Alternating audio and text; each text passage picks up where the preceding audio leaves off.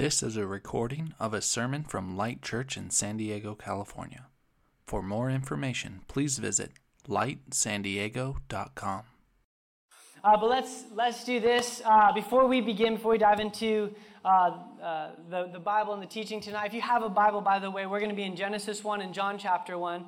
If you guys want to just kind of bookmark those. But before we dive into that, let's pray.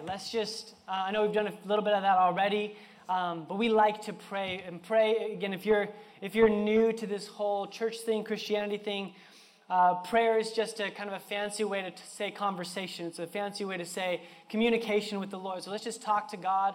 We believe He's here, He's alive, He's living. So let's have a conversation with Him. You guys want to bow your heads with us? Father, we thank you so much for tonight. Lord, we thank you that you're here. We thank you that you are with us. Holy Spirit, we ask that you would be so present, Lord. As we dive into Scripture that is very is old and written in a different language, Lord, you told us, though, that these Scriptures are alive, and they matter, and they give life.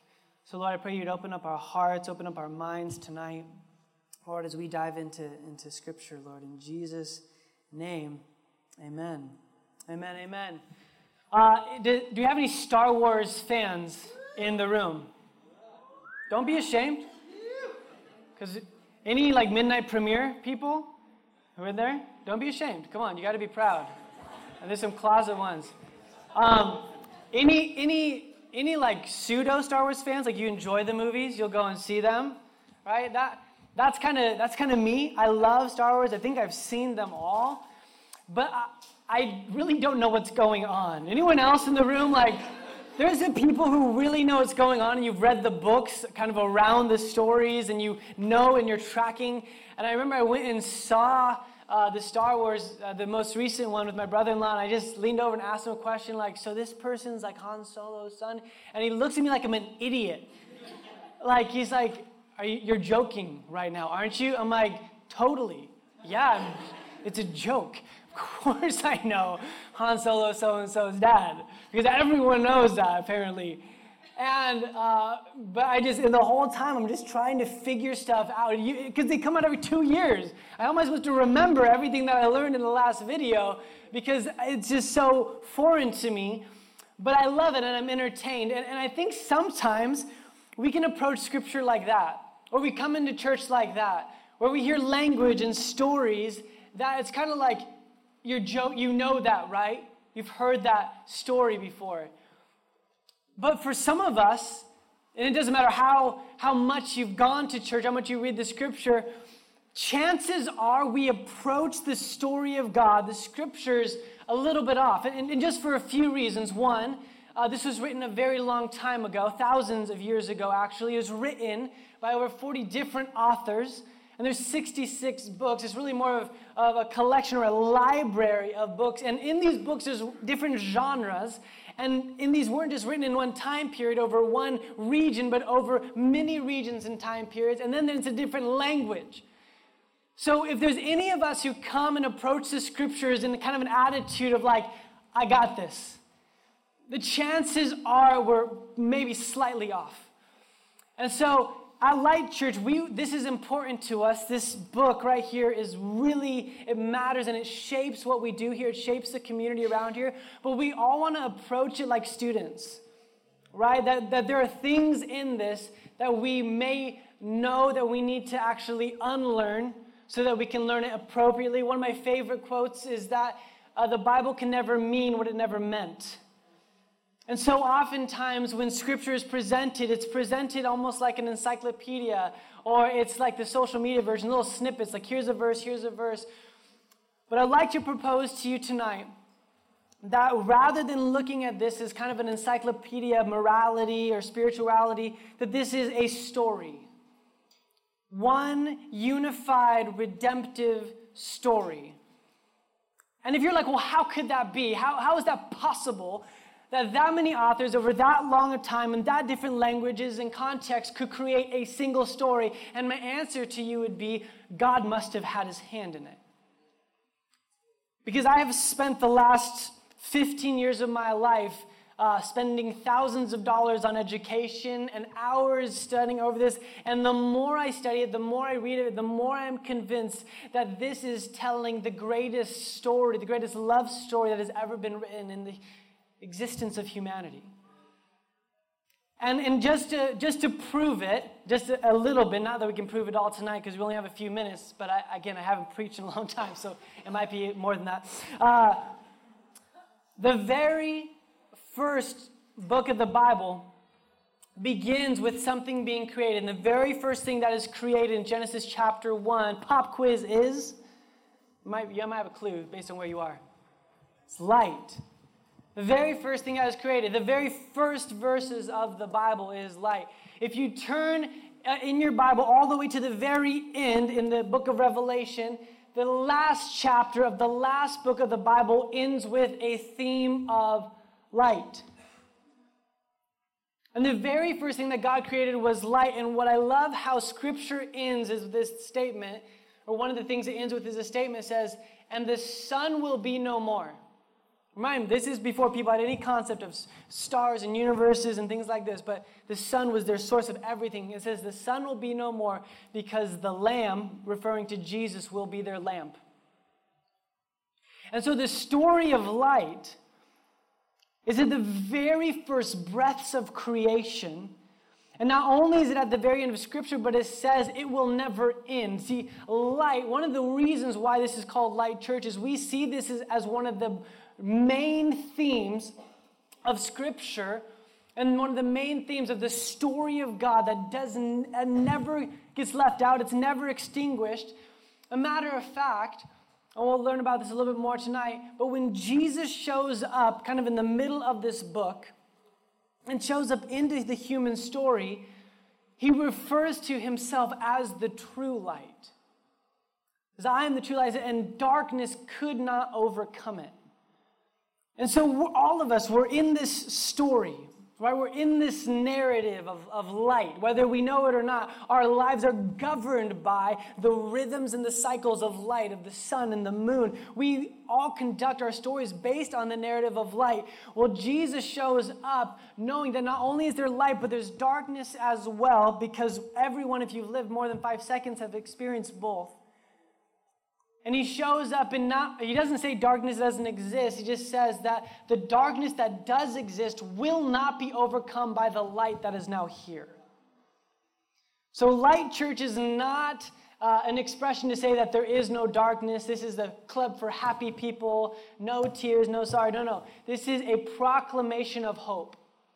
That in the midst of darkness, whatever that darkness may look like in your life, it's an acknowledgement of it, but it's also a prophetic promise that the light has come, and whatever darkness you are facing, it is not more powerful than the true light, who is Jesus Christ.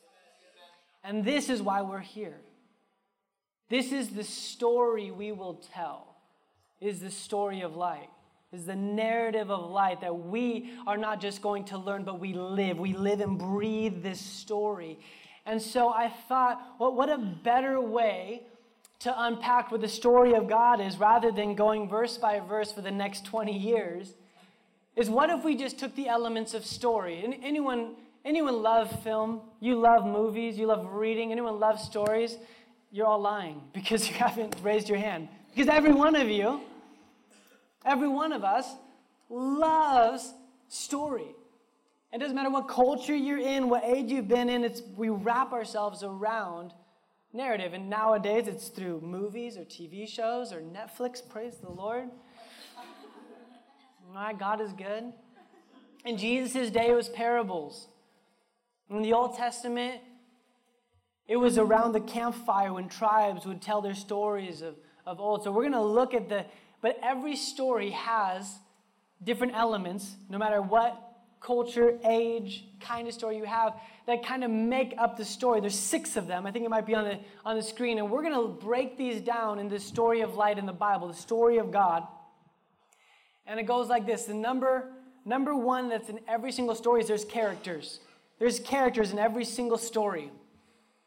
Next, every story has a setting. Every good story has these elements. Every good story has a setting. Every good story has foreshadowing. There is a sense, when the music starts playing a little bit darker and you know something's about to happen? Every great story has conflict. When's the last time you went to the movies and you go and watch, John and Betty get married, have a golden retriever, 2.5 kids, a station wagon, and a home, and then the credits roll? No one watches that story, right? Even Hallmark has conflict. You can't escape it. Every great story has conflict in it. Every great story has a climax where that conflict begins to met with hope. And people disagree on this. I believe every great story, every true story has resolution. And every story, every movie I watch that has no resolution, I'm just angry, right? I'm like, come on. Even if it's not the resolution I wanted, let it resolve. And what's amazing is these 6 things that govern story are present in Scripture. So for the next 6 weeks, we're going to go over the 6 themes of story, and we're going to see how the narrative of light plays out with these different things. So again, if you're new to church, if this is super just coming to church is a big deal, I'm glad you're here. And I would like to present to you that the next 6 weeks could be very important to you. Because it might present the scriptures and the Bible in just a different light. Rather than I don't know where to begin, it just seems like a bunch of do's and don'ts. Would we all as a community find ourselves wrapped up in this story and this narrative of light? Does that sound good? So tonight is about the characters.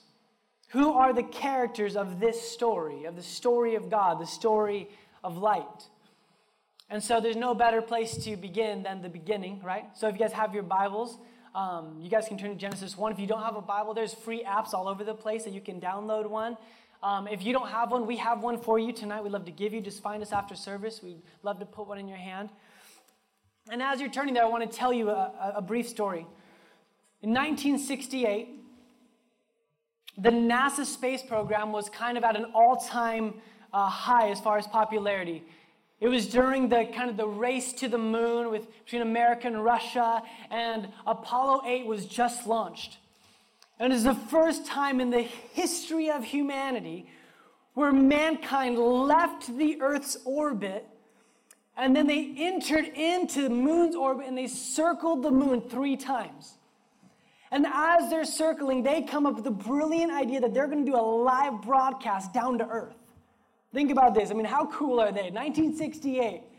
So on Christmas Eve, 1968, it becomes the most watched televised experience that's ever been.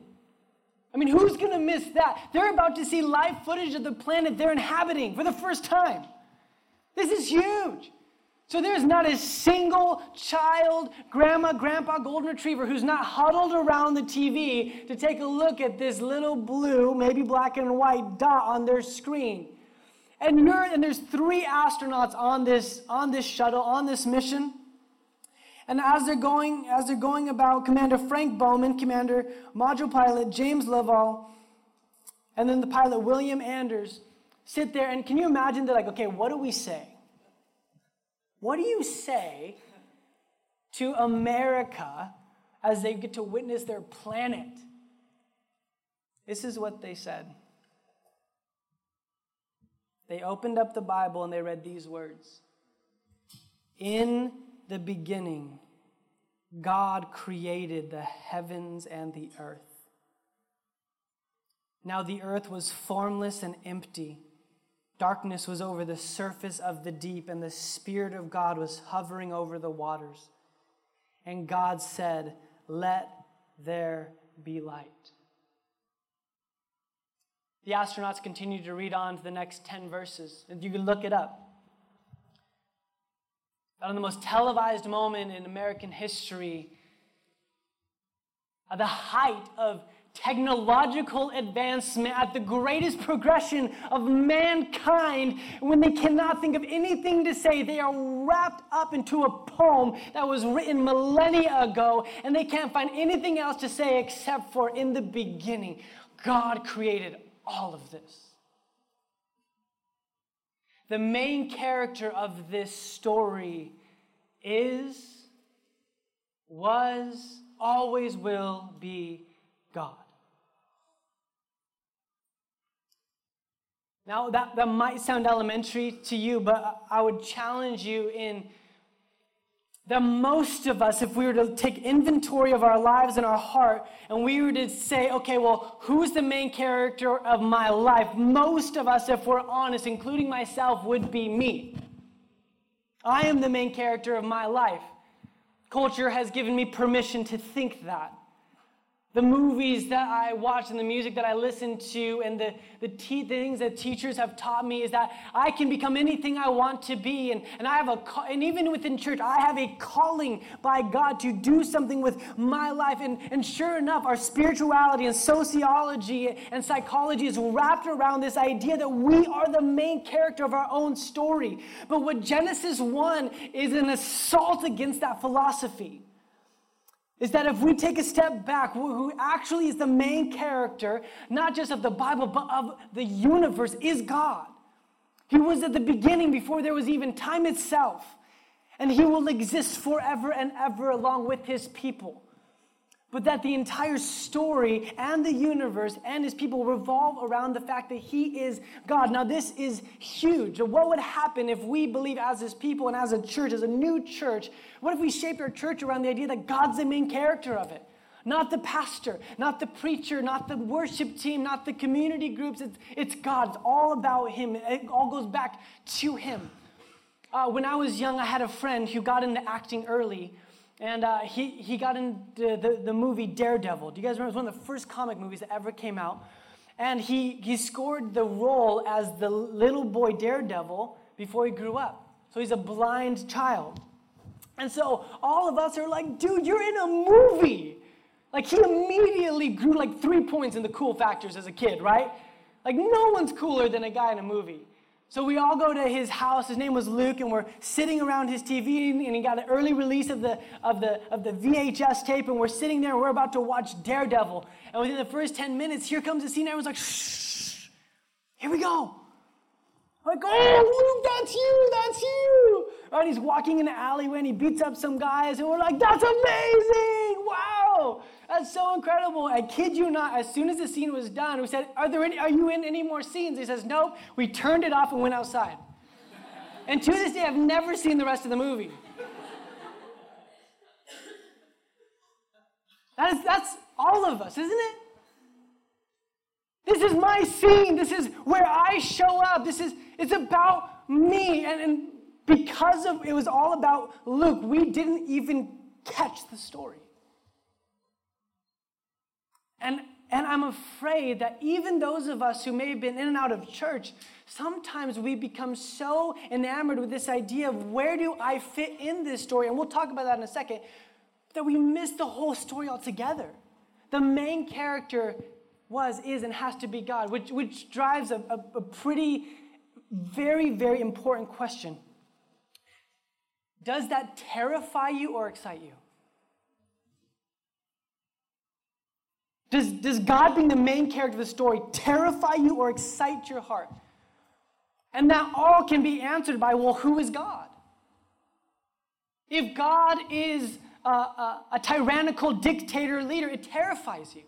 If God is the coach that made you run another lap just to try and get better and perform better, it terrifies you. If God's the absent father that never showed up, it terrifies you. But what's so amazing about the very first verse of the Bible is it gives us a very big clue of who this God is. That the entire world out there, and I love Encinitas because they're taking guesses all the time about who God is, including it's you. But the very first words of the Bible gives us a clue. It says, in the beginning was God. And it talks about that this spirit was hovering over the deep. I think we have a slide. There's this triuneness to God. It says, and this creator who had a spirit hovering over the water spoke a word. There's a word present. Right? And in this, there is this picture that there is this really a relational presence at the very beginning of creation. It is one God. But this one God, the very first description of it gives us these clues that there is something more dynamic and relational about this God. Now, if you can stick with me here. If I were to tell you, in one word, how do you know who God is? I would just tell you the word Jesus. Amen. He knows. He hasn't sinned yet. He knows. So, if you can have one concept in your mind of what God is, it's not in your mind, because every one of us has that. Every one of us has one of those presuppositions. Don't think about that just for a second. What if it's Jesus? Jesus, the Jesus of Nazareth that walked the roads of Galilee and Jerusalem, who had dinner and supper with prostitutes and tax collectors, who healed the leper and the blind, and who freely offered himself on the cross, who would take off his rabbinical robe to tie a servant's towel around his waist to rub the dirt off of a traitor's feet. That is God. And I'm not coming up with this stuff. It says it right here in Scripture. Colossians 1:15 says the Son is the image of the invisible God. If you want to know what God looks like, we get to look at Jesus. If you skip down to verse 19 in Colossians, it says, "For God was pleased to have all the fullness dwell in him." That means there is not an ounce of God that we cannot find in Jesus. The fullness of God was pleased to dwell in him. Remember I told you to turn to John chapter 1? So Genesis chapter 1 is the beginning of the Old Testament. John chapter 1 is right and opens up its letter and its gospel mimicking Genesis chapter 1. This is what he says. In the beginning, sound familiar? John chapter 1, in the beginning was the Word. We just read that, right? That's how everything came into being. And the Word was with God, and the Word was God. He was with God in the beginning. Through him everything was made. Without him nothing was made that has been made. In him, listen to this, was life. And that life was the light of all mankind. The light shines in the darkness, and the darkness has not overcome it. I love those words. In the beginning, this word that was spoken was with God, but it was God. That word was the Logos. It was Jesus. And that fullness of God was dwelling within him. And I think if we begin to start understanding that not only is God kind of this kind of undefined being or force is the center of our story, but Jesus is the center of our story, everything changes. This is what Michael Reeves quotes in his book, Rejoicing in Christ. And I just want to just read this quote to you guys. I think it might be on the screen. It says this: "Let us then be rid of that horrid, sly idea that behind Jesus, the friend of sinners, there is some more sinister being, one thinner on compassion and grace. There cannot be. Jesus is the Word. He is one with his Father. He is the radiance, the glow, the glory of who his Father is. If God is like Jesus, then though I am sinful like the thief on the cross, I can dare to cry, 'Remember me.' I know how he will respond. Though I am spiritually lame and leprous, I can call out to him, for I know just what he is like toward the weak and the sick. In him we see the true meaning of love." That is at the center of your story. And for me, it does not terrify me.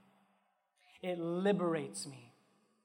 What I have found is that the more I place myself at the center of my story, the more anxious I become, the more I work to gain the approval of others, the more I strive to get something that never feels complete.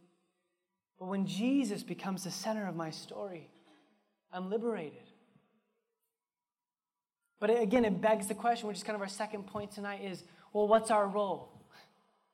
Do we have a role in this? Or what kind of role do we play? Are we an extra? Or do we have a cameo? Like, are we like best supporting actor or actress? I mean, what's our role in the story of God? And this is what's crazy, right? Because God doesn't ever really need us if he's all sufficient. But this is what's crazy. In the very first chapter of Genesis and the first chapter of John, it tells us our role in this. Genesis 1, 26, if you skip down to 26, verse 27, it says, Then God said, Let us make mankind in our image, in our likeness, so that they may rule over the fish in the sea and the birds in the sky and over the livestock, all the wild animals, and over all the creatures that move along the ground. I quote this verse if I ever see a shark when I'm surfing. I just let him know, okay? I rule over you. Anyways, 27. So God created mankind in his own image. In the image of God, he created them. Male and female, he created them. This is crazy, okay? This is what in Latin they call the Imago Dei. This is a huge theological concept. But when God created mankind, he made them in his image. Now, this is a big deal because every single ancient civilization had a creation narrative. Every one. And every single one went something like this. The gods were angry. This person slept with this person. There was some fight and war, and then out came humanity out of the chaos. But the Judeo-Christian narrative says something radically different. It says when God spoke humanity into existence, he made him in his image. Now, every culture had carved images of what their God looked like. Maybe it was some sort of thing in nature, or it was some sort of kind of beast, human kind of things like we see in Egypt. But every culture had an image carved of their God. But God says, not so with you. If the world wants to know what I look like, I want them to look at you. You are the image of me. I mean, you want to talk about a significant role in a significant story. We are the Imago Dei. We are the image of God. He says, who do I want to play me on earth? I'll choose humanity. I mean, what a dignified honor to carry that as a part of our role in the story of life. And you can imagine what happens when the Imago Dei becomes disrupted. Racism happens. Human trafficking happens. Bullying happens. When we begin to lose sight that every single person was made in the image of God, horrific things happen. But when we begin to start viewing everyone else, and this may be the hardest part, but ourselves as well, created with this intrinsic dignity and value, everything changes. I have a friend named Chris who's married to Rose, who you saw up here earlier. They are our lovely Australian friends. And Chris is a performance coach, is actually what he's on his way to do right now. And a performance coach, I hope he doesn't mind me telling you some of these things, but he gets to work with executives and CEOs for some pretty important companies. And his job is to teach them how to perform better. Sleep better, have better success at their business, have better family lives, and they have this whole kind of relational science to how to perform better as an individual. And so I'm out surfing with Chris a few months back, and I'm like, I'm going to learn this guy's secrets. So I'm like, so Chris, what do you tell these people? You know? What do you tell these people? And he says, one of the greatest things we can tell them is you will never outperform the narrative you tell about yourself. I'm like, that's good. I'm like, I wish I could write that down when I'm in the water. He's like, you'll never become more or do more than what you believe about yourself. And he's like, take the Raiders, for instance. And I'm like, perfect example. I may not be a Chargers fan anymore, but I still hate the Raiders, so... that part didn't leave with the Chargers. But anyways, he's working with the Raiders. And remember when the Raiders started winning a couple years back? It was the same year that his company started working with their GMs and their coaches. And what the narrative the Raiders believed about themselves is we are a sloppy football team, but we'll mess you up in the back alley.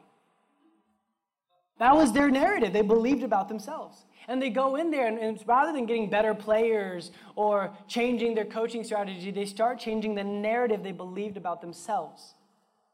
And they started to win. But you know what's great? You don't have to come up with your own narrative. God already told you yours. My friends, you were made in the image of God. You are not the summation of the lack of performance or your failures. You are not your past or your history. You were made with a beautiful divine intent. That God put you on this planet to carry about his beautiful redemptive story. And the thing that the enemy would want to do more than anything else is to convince you that yes, but not you. You don't belong in that story. Just go ahead and try and be the own main character of your own story rather than playing a better role in a better story that God already told you get to play. You were made in the image of God. And I know there's a tension. I know that you're like, well, I don't feel like that. What I feel like is I feel that there is something inside me that feels broken and unsettled, and I don't know how to fix it. And Jesus knew that because something interrupted this relationship. We'll talk about that in a couple weeks. But he said, I'm not going to leave it that way. So when he entered into the world, not only did he say, I'm the light, but he begins to start talking about us. And in John 1:9-13, he speaks this to the broken Imago Dei, the broken people who carry his image. And he says, the true light that gives light to everyone was coming into the world. He was in the world, and through the world was made. Through him, the world didn't recognize him. He came to that which was his own, but his own did not receive him. Yet, to all who did receive him, to those who believed in his name, he gave the right to become children of God. Children born not of natural descent, nor of human decision, or of a husband's will, but born of God. Jesus came entering into the world because he knew that you were living in a broken story and you were a broken character. And the only way to bring that back into cohesion was through him. I'm glad you're here tonight. And I don't know everything that's going on in your life, and I don't want to sound presumptuous. But if you're anything like me, you know that there is this constant tug and war of light and dark. And I pray that tonight we are reminded through the scriptures that Jesus came to restore order. The Jews call it shalom, everything in its right order. And that right order looks like this, that Jesus is at the center of our story. And that does not mean that we have a lesser role, but rather we get to wear a greater sense of identity and authority that he gave us through the cross. And that when we walk in that and we live in that, we become renewed. And I hope for those of you in here tonight who don't know what that looks like, that tonight's the night that changes everything. I hope tonight, and all it looks like according to John chapter 1, is it's something that you receive. You don't have to do anything. It's just receiving. And I know sometimes receiving can be even harder than giving, but you cannot give your way into wholeness. They say that you can't give your way, you can't perform your way into wholeness. You coming here tonight did not make you whole. Jesus makes you whole. And all you have to do is receive that. Receive that true light that although darkness may be present, it won't ever overcome that light that's inside. I'm going to invite Evan to come up. He's going to play. And what we're going to do right now is we're going to respond to what we just heard. Not a sermon, but hopefully what God's speaking to you. And for time's sake, I'll just give the brief instructions on this. There's communion in the front and in the back. You were given a note card for you to draw pictures or take notes. You can come and take this bread, which represents Jesus' body, and this cup that represents his blood, and which represents his sacrifice of love for you. Maybe you just need to sit down and write down what God's speaking to your heart. Maybe you need to worship to a song that we're going to be singing here in a moment. But just for the next, let's just say 2-3 minutes. Let's just take what we've heard and let's reorient this idea of the narrative we tell ourselves, the narrative we believe about the world, and let's ask God to rearrange it to where it's right again. And in a couple of minutes, we'll come up and we'll dismiss you. But I'm going to get out of the way. And let's just let you and God have a moment. And I'd encourage you, maybe even if you are tempted to want to just talk to your neighbor, kind of check out this, I think this is an important moment. So would you just kind of press in? Maybe the first time in your week or maybe the first time in months, you just have a quiet moment with the Lord and partake in communion or write something down or worship him in a new way. Can we do that? Okay, let's engage with the Lord.